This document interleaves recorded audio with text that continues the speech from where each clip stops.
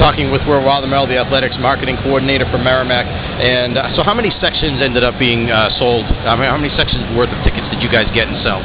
We sold about 6 sections fully in this arena, 2 lower sections, club area, and 3 or 4 student sections, really to the max. I mean, the students we were really surprised about, like you said before.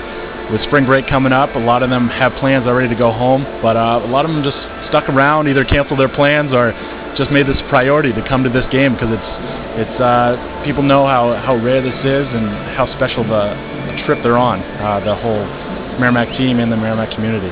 I imagine it had to be coordinated with the rest of the administration to deal with the whole spring break issue and so on. Is that right? Yeah, I mean, like I said, the Residence Life Office has been great in allowing students to stick around an extra night, and hopefully too, if we win tonight, and stick around for the next night.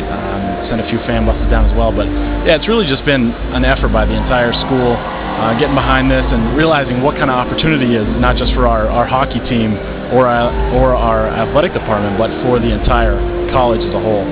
John and I had a chance to go down to Legends before the game, and just were blown away by the number of people that were down there and the environment and the atmosphere. And I mean, that's the Legends that's the club or restaurant or whatever for the TD Garden. I mean, for you guys to get it, obviously was a real nice coup. And how did that come about? And did you get? I mean, I imagine the turnout there was even greater than you expected. Yeah, that was incredible. We actually had to shut people off for a little bit because we reached capacity. But our alumni office, Paula Vogel, she did a great job in planning this.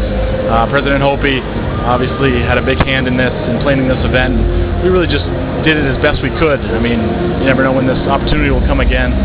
So you really just got to maximize it when you can. I mean, just talking to alumni and parents down at the Legends, I mean, they were just blown away by it. I mean, they just were having such a good time just socializing with fellow fans, parents, and whatnot. They were just excited about the whole experience and just blown away by how many people actually turned out. You know, one of the things that really has struck me, and not just tonight, but also throughout the season, is that you keep running into alumni who've come back, guys who played here, and some guys who, to be honest, played on teams that didn't have a lot of success, and they come back here and you see the excitement that they have, the excitement level, and they bring their friends and their families and so on, and you see them they're really excited for the start of this game. I can only imagine what it's been like on campus. You're there every day. You work at the school all day. I mean, what's it been like on campus this week? I mean, it's been wild. I think we have the best fans in Hockey East, and no doubt that starts with our students, but our alumni, including our alumni office, have just jumped fully on board and just made this experience just an unforgettable year. I mean, in terms of the support on campus, it's an amazing atmosphere.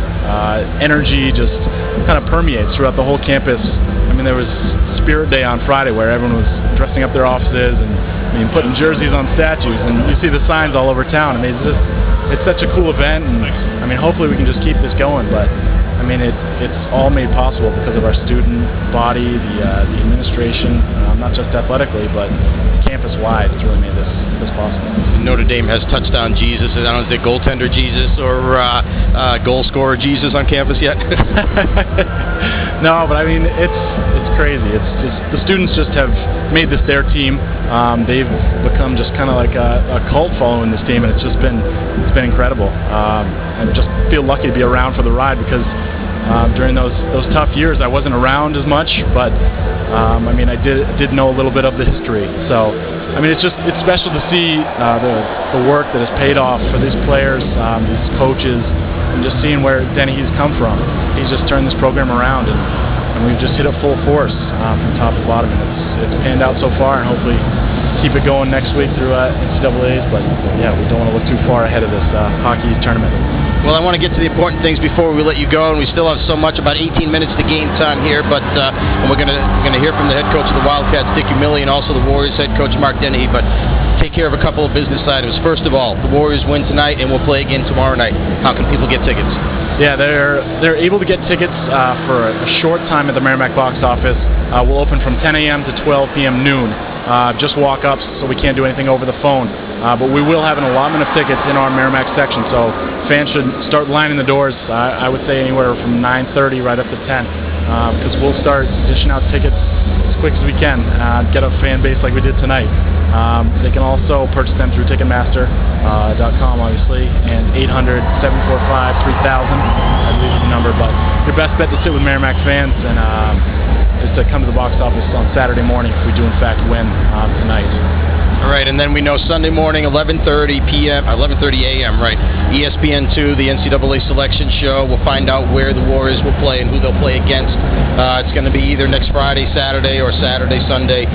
Possibility of Green Bay, St. Louis, Bridgeport, or Manchester, and we'll find out Sunday morning again. I imagine that you guys will need to quickly pull things together in terms of where they'll be playing, and once you find that out, and ticket availability and so on, when will people be able to get tickets, and how can they do so for the NCAA tournament? Yeah, the team's obviously keeping me busy late into the season, but it's all for good reason. This is what you live for, right? Exactly, yeah.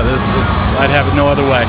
But yeah, it depends on where the site is. If it's Manchester or Bridgeport, obviously two close arenas regionally.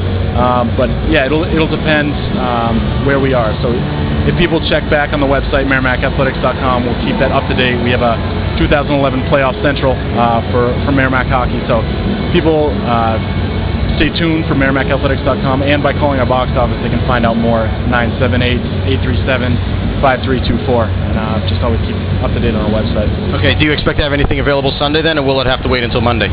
This will likely be a Monday thing to turn around, because we won't have the selection show results until midday Sunday. Right. So, but at some point on Sunday, you'll probably have something up that says what time. Yep. Early on Monday morning, we'll be able to roll out this process. However, it's going to work out. But yeah, we'll have that planned Sunday night, and I'm sure fans will be lined up Monday morning at 10 a.m. Right there at the Volpe if we do put tickets on sale at that point. All right, thanks, Will. You work really hard, especially this time of year, and certainly appreciate all the work that you do. Thanks for coming on with us, and look forward to seeing you next week somewhere in the country. Yeah, thank you guys very much, and I appreciate the work you guys do, and keep up the good work.